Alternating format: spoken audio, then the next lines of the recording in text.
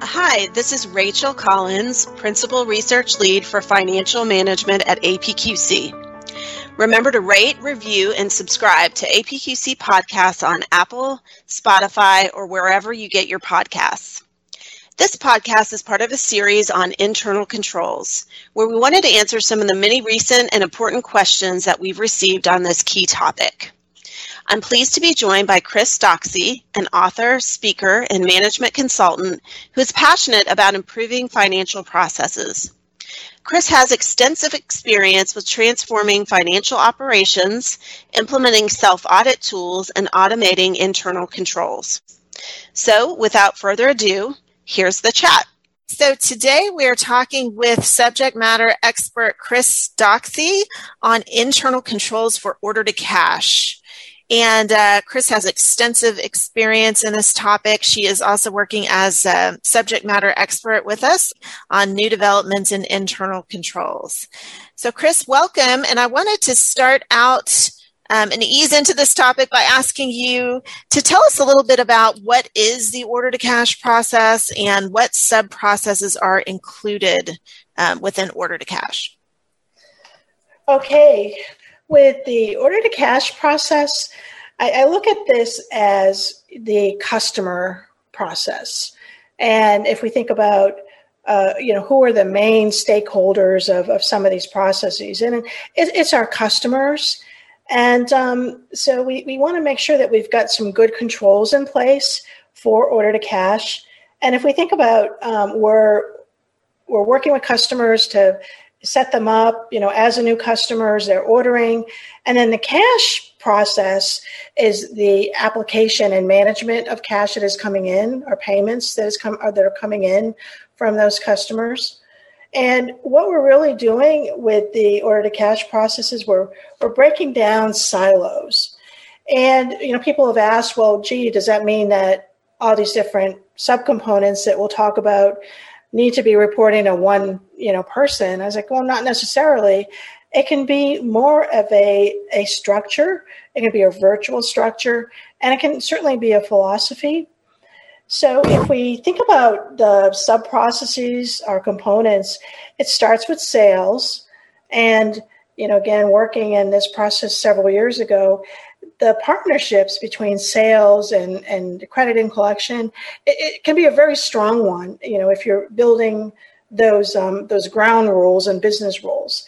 But it starts with sales, and then we have the customer master file, and even taking a step back, the sales process is going to be focused on, of course, selling products and services, and preparing customer quotes and finalizing pricing, as well as the customer contract. So sales has a pretty big job, and obviously there are a lot of support staff. There's pre-sales and maybe some finance support to get those quotes and pricing. Then we have, as mentioned, the customer master file, and that's validating customer information, completing credit checks, and other compliance checks like anti-money laundering screening, know your customer screening, and even some Office of Foreign Asset Control screening. Setting up the customer master file.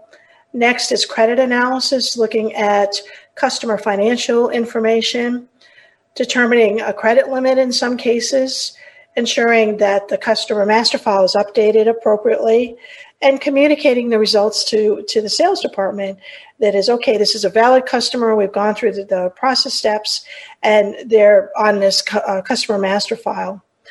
Order fulfillment and invoicing. Goods or services are delivered per contract. Invoices are generated to the customer. AR systems are updated. A lot of this is, of course, handled with today's integrated ERP system, so a lot of it's pretty seamless. Next, we have accounts receivable and collection. And what collections does is follows up on customer payments and receives those payments. Could be lockbox, in some cases ACH, could be an automated payment. Report potential bad debt, update reserves if needed. Next, we have cash app and management.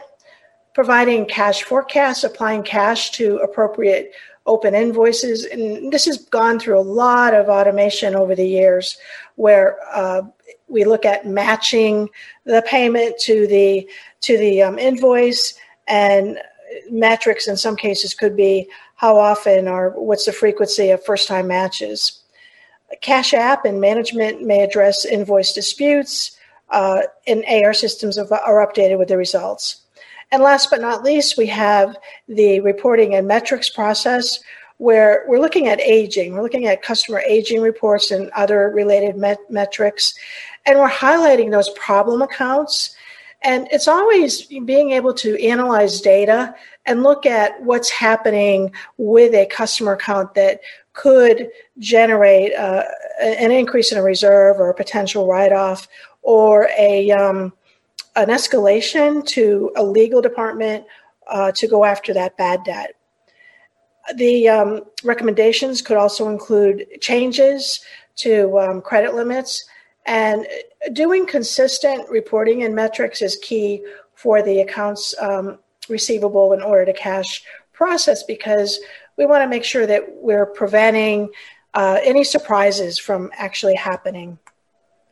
All right, so that's pretty much the rundown of all the components of order to cash. Thanks so much, Chris. Well, why would you say that order to cash and order to cash end-to-end approach is considered a best practice? It's considered a best practice because what we're doing is we're breaking down those silos. And, this kind of goes back to my initial experience with internal controls. I found out that you really can't do a good, solid internal controls program if you don't understand the dependencies and interdependencies of a business process. And everything kind of fits together. If you look at, an example, order management, accounts receivable collections, and everyone should be talking anyways. So from a best practice, why not look at how your processes can be improved by establishing common groundwork for either an automation solution or internal controls and certainly compliance. It's a best practice as well because we're reducing redundancy and we're thinking about the impact of what I'm doing maybe in accounts receivable and how that's going to be impacting reporting and analytics. So it's taking the blinders off and it's taking a step back and figuring out, okay, how should this process work?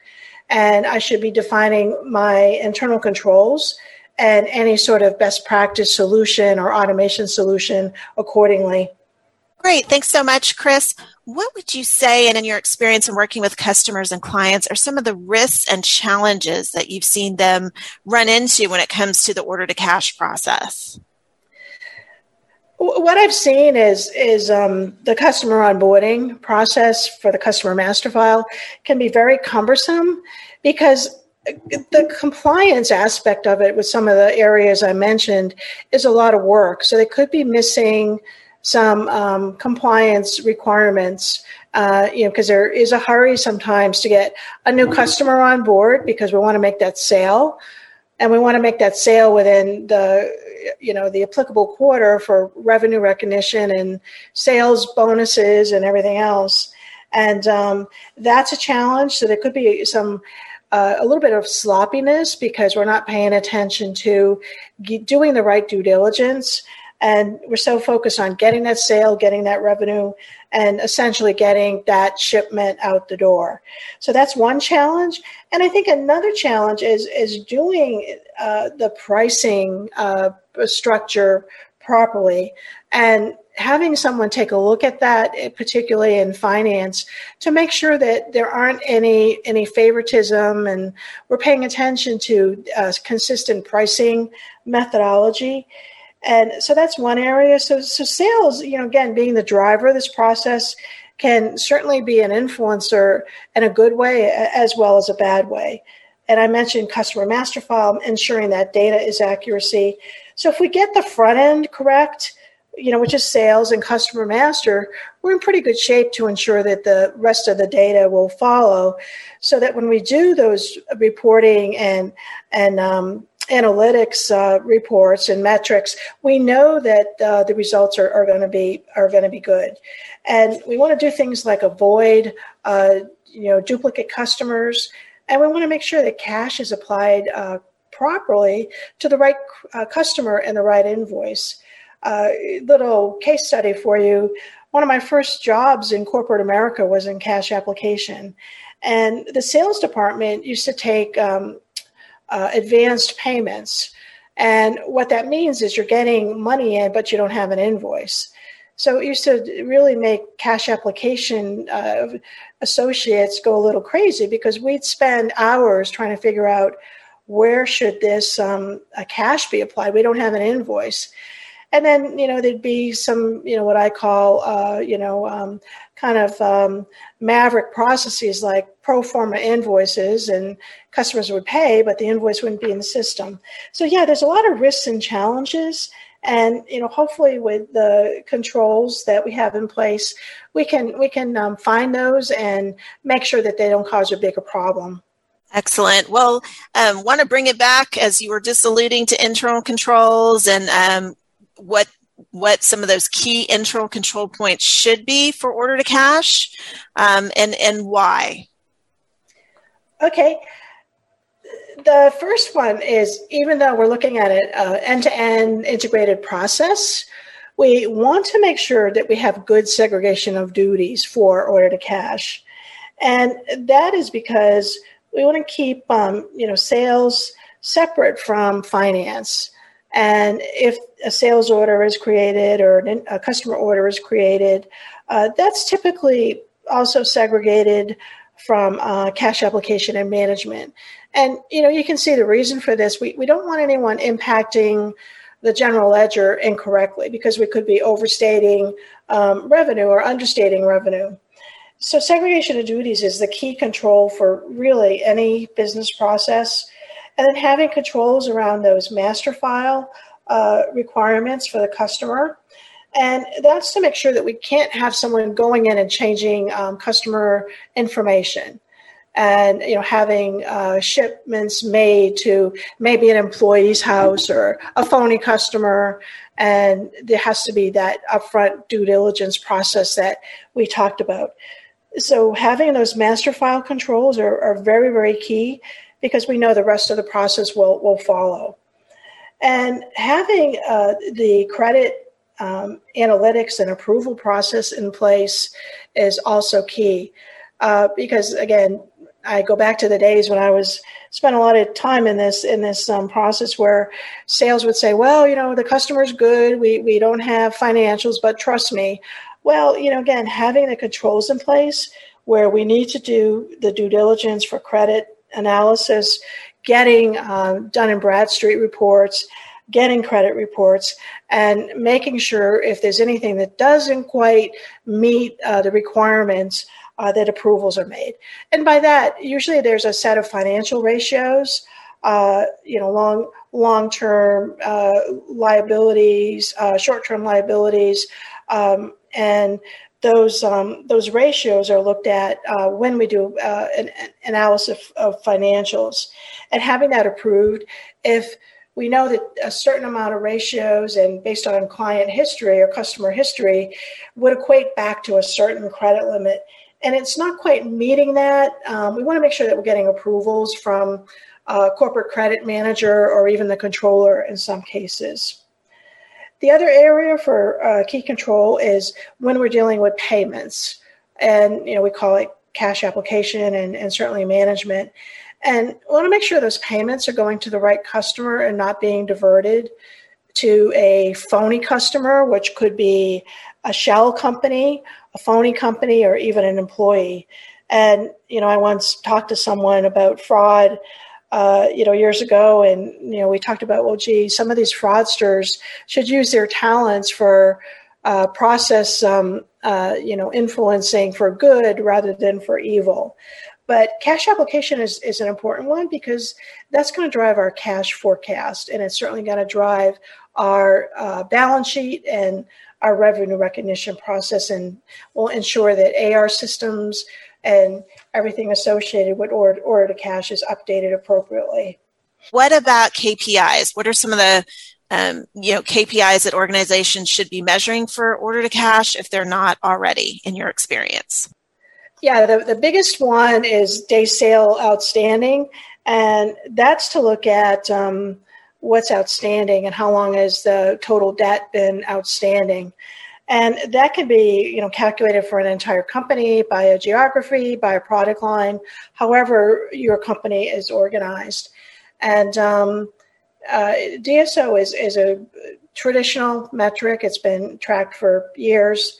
Along with that is accounts receivable aging. And depending upon how your company is organized, that could be what's the aging by strategic customer, for credit limits, say over $1 million. But really getting into the analytics for aging and having an action plan in place for what are you going to do about the aging that's past 60 days or 90 days? What are your plans in place? And you start to get into, should this customer be on a payment plan or that sort of thing. Another one that we look at is a credit effectiveness index, a CEI, and that's to see how effective we are in collecting the debt. Another one we look at, if we're thinking about the entire order to cash process, is the cash application matches, particularly if you're in an automated environment. How quickly are you matching, and what's your first time match rate?